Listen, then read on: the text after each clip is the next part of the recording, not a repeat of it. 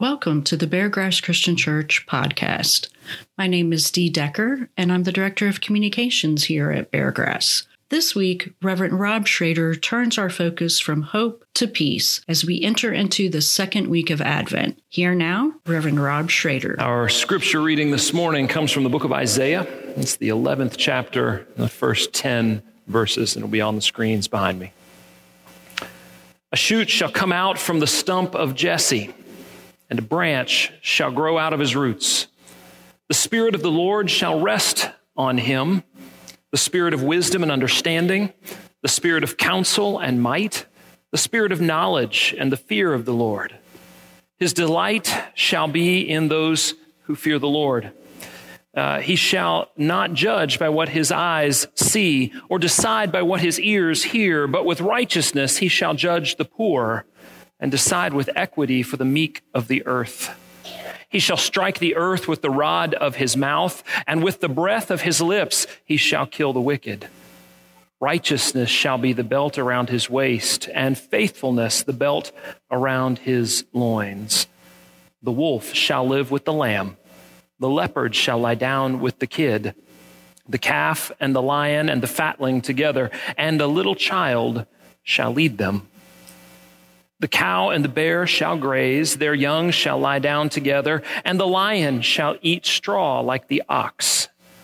The nursing child shall play over the hole of the asp, and the weaned child shall put its hand in the adder's den.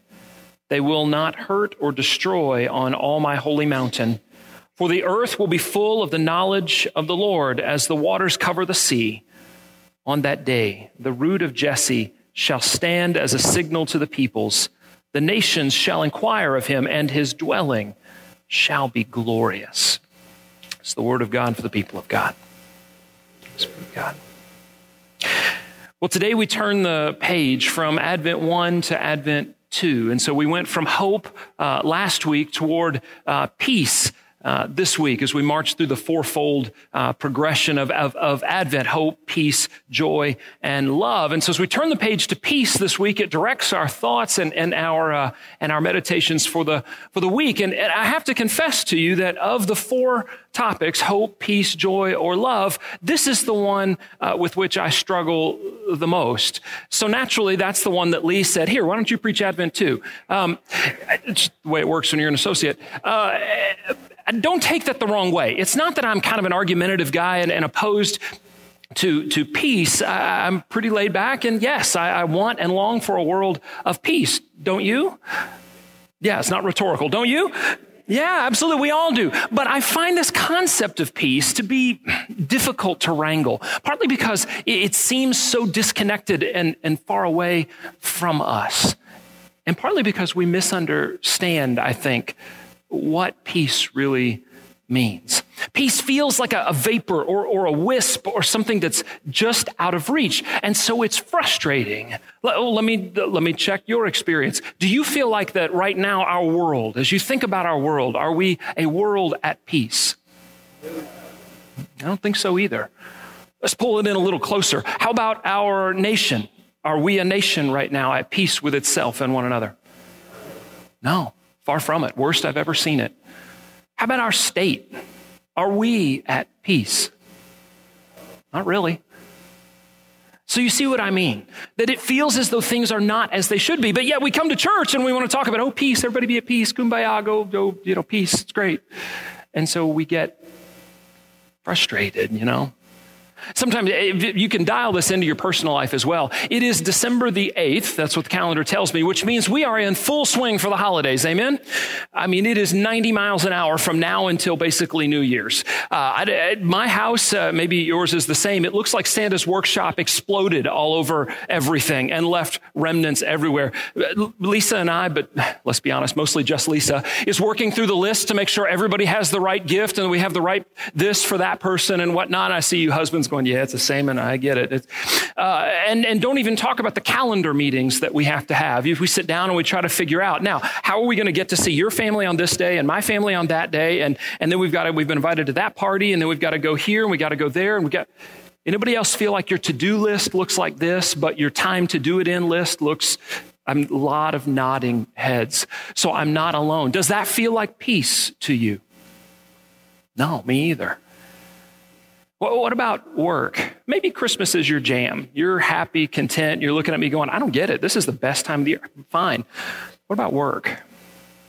Now, don't misunderstand, Jim. I love my job. I promise I do. I have the best job in the universe. But the best job in the world, they still have to pay you to get you to do it, right? And if you know the kind of pace that work often brings, sometimes work doesn't feel like peace, does it? In the 7 years before I came back to full-time ministry, I worked in sales for a enormous, faceless Fortune 500 kind of company. You know, one of those companies where the email from the vice president wrecks your whole month. Anybody ever worked for one of those? Yeah, exactly. So yeah, maybe you've had a good quarter. Well, we're going to expect another good quarter for you next month, right? Oh, you had a good year. Well, we'll need 15% growth next year. Anybody been in one of those situations? Up and to the right, every graph, right? We always got to go more, do more, get more, make more, but we got to do it with what? Less. Yeah, you feel that stress, right? Does that feel like peace? No, it doesn't. Let's dial it in even a little more. What about family?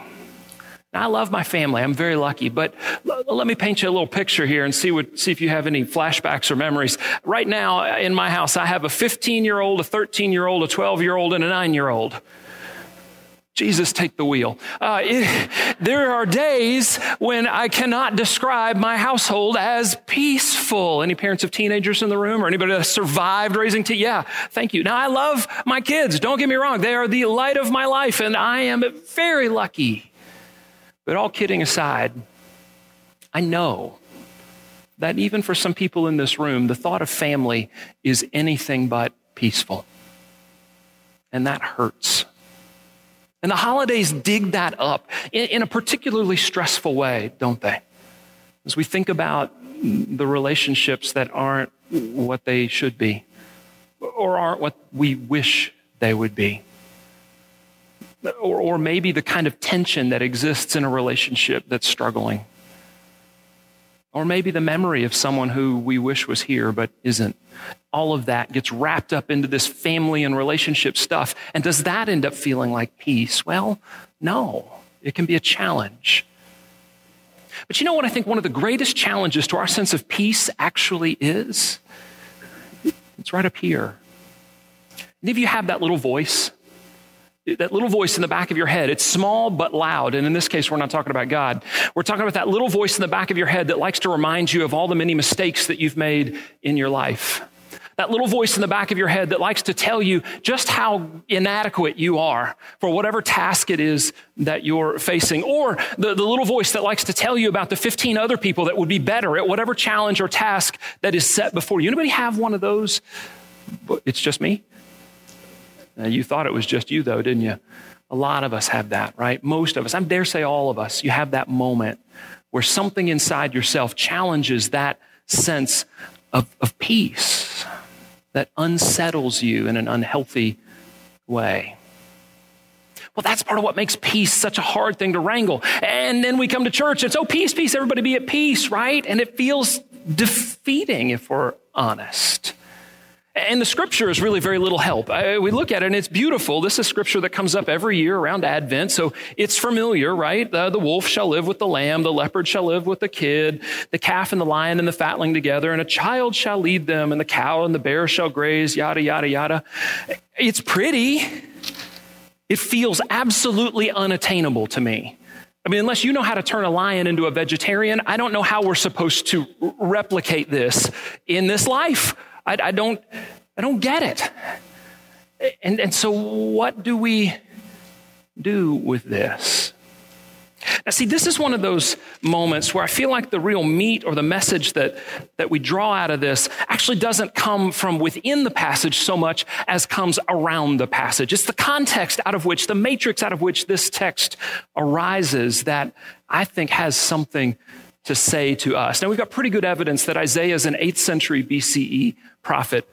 And so he's doing his ministry somewhere around 740 to 700 BCE, so long time ago. And we're in a period of Israel's history that we call the divided kingdom. The nation has split. So this is after David and after Solomon and all that. It splits. The northern kingdom is Israel, okay? And they get their capital over in Samaria. The southern kingdom is now called Judah, and their capital is Jerusalem. I assume they have the better lawyer in the split. And that joke fell flat in first service too. Man, I thought that was funny. I'm divorced. I guess that's why I thought it was funny. Anyway, so you've got Israel in the north, Judah in the south. Isaiah is a southern kingdom prophet, and he's operating around Jerusalem, best we can tell. And what's happening around them at this time is the height of the Assyrian Empire. This is the period of history when they reach their zenith, and they are the most bloodthirsty, expansive empire we've seen in some time. At a maddeningly, frighteningly fast pace, they're taking over city after city and kingdom after kingdom, up to and including when they take over Israel and send Israel into exile. Now, to this point, Judah and Jerusalem hold strong for now. But they get to bear witness to Assyria laying waste to the kingdom of Israel and sending all of the important people, shipping them off to other parts of the Assyrian Empire in exile. And it's against that backdrop that Isaiah gives us these words. Well, now you have my attention. Because with that going on, with Assyria knocking on the door, with what looks like almost sure and certain defeat and hopelessness, if in that moment Isaiah has the gall, the audacity, naivete to start talking about peace and the peaceful kingdom, it's so absurd that I've got to listen. Now, he doesn't say it anywhere in here. There's not the word peace in this passage, but you would agree that what he describes here sounds like a peaceful situation, right? Where even predator and prey lie down together and there's no more, they don't destroy each other anymore. And so even though it doesn't say the word peace, it feels like peace.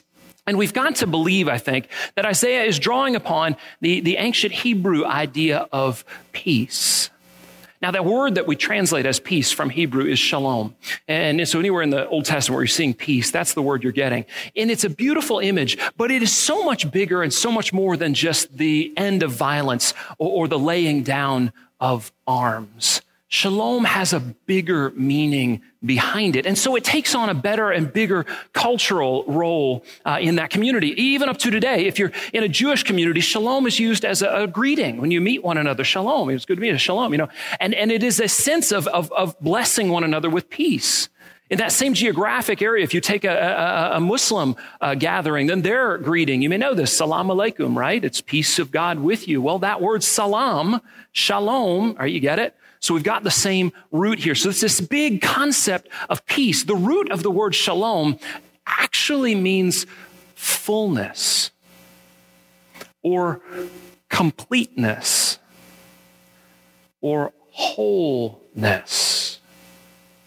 Now that's different from peace, isn't it? And so when you're wishing someone shalom, or you're greeting someone with shalom, it's more than just, hi, peace to you, nice to meet you, I'm not going to punch you. It's more like, hi, peace of God, the fullness of God be with you. Because that's the other big part of shalom, is that it's a faith term. This is a peace that goes beyond our understanding. This is a peace that comes from God. And so when we see these kind of hyperbolic images from the prophet, I think that's why. Because this peace is from God and therefore bigger than anything we could ever imagine. Well, that's great. But how do we get it? How do we get there? Now, the image Isaiah gives us here is he says, a shoot will come from the stump of Jesse. I like that. What he's doing is he's drawing us back to the Davidic kingdom. Jesse is, of course, the father of King David. King David is the height of Israel's power and influence, right? And so if you're a computer person, he's taking them back to their last safe reset, right? He's looking at it saying, yeah, the world seems bad right now. Assyria is knocking at the door, but remember what God did for us then. And he says, from that root, from that moment of power and might from God will come life. In the face of hopelessness, what Isaiah is reminding them is that God is continuing to work in their midst. A branch shall grow out of his roots, and the Spirit of the Lord shall rest on him. Wait a minute. Him. Now, who's him? Well, we're in a room full of Christians and it's Advent, so you're going to say Jesus, right? And later Christian thinkers like us have looked at these words and we've said that. We've said, well, yeah, that sounds like Jesus. I mean, let's test it. Fear of the Lord, wisdom and understanding, counsel and might, knowledge. Does that sound like Jesus? Are you awake? Does that sound like Jesus? It's a tough room. Yes, it sounds like Jesus, right? And so that's why when people look back, when we as Christians with the knowledge of Jesus look back, we say, oh, well, that sounds like Jesus. But I'm not convinced that's what Isaiah had in mind. Now, don't misquote me. We're going to go out of here. People's going to go, Rob doesn't think Jesus is the Messiah. That's not it. All right. I don't think that's what Isaiah meant. And here's why, okay? So Assyria is knocking on the door and things look bleak and doom and it's awful. And he's trying to bring them a word of the Lord, a prophecy to lift them up and encourage them. And so here's the way it would sound if he meant Jesus. Guys, don't worry. Take heart. In 700 years, there's going to be a guy in Bethlehem. Great. So my great-great-great-great-great-great-grandchildren can look him up and they'll be at peace. But in the meantime, what am I going to do about the army that's at the gate, Isaiah? So you see what I mean? I don't think Isaiah would have had that in mind necessarily, or if he did, it would be of very little comfort to the people. So what I want to do is I want to take what we call this messianic promise, right? This Jesus piece of the Isaiah text. We're going to take it and we're going to set it over here and know that, yeah, that's maybe how we look at it. But how would Isaiah's community have heard this? Where would they have found hope and life in these words? I think Isaiah may be talking about a king. I mean, that would be the framework that he's familiar with. But it's a different kind of king.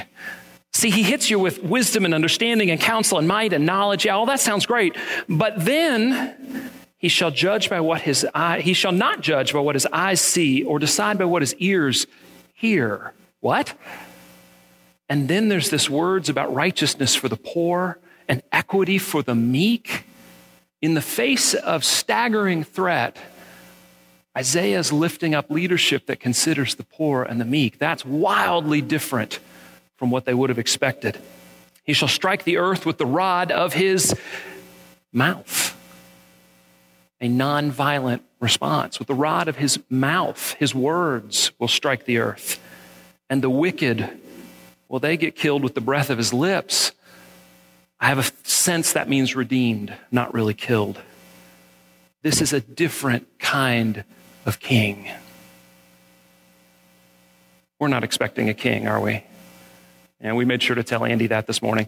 Yeah, it's a different sort of world now. We're not looking for kings. So what do we look for?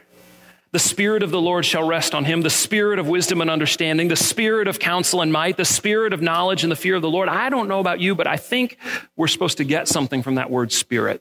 You feel that?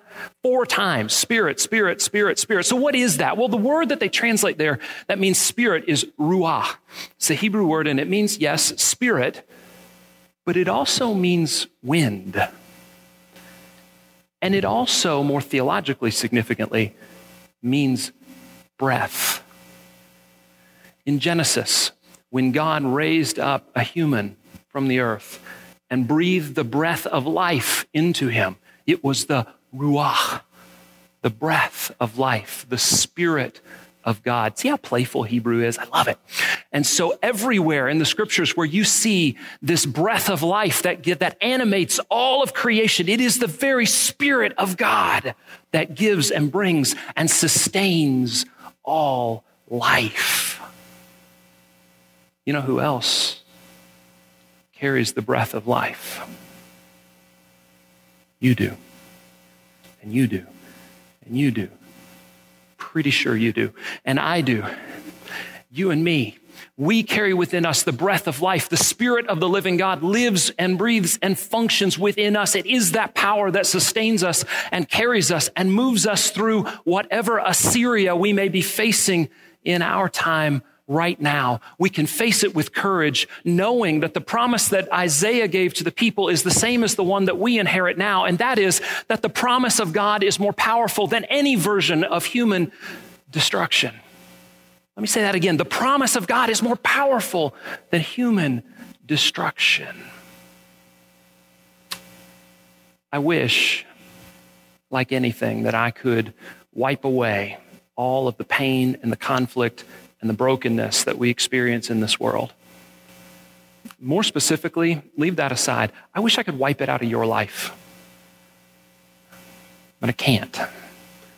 Unfortunately, what we know about the human condition is we're going to have conflict. We're going to suffer brokenness. We're going to feel this disconnection from the peace and tranquility that we want.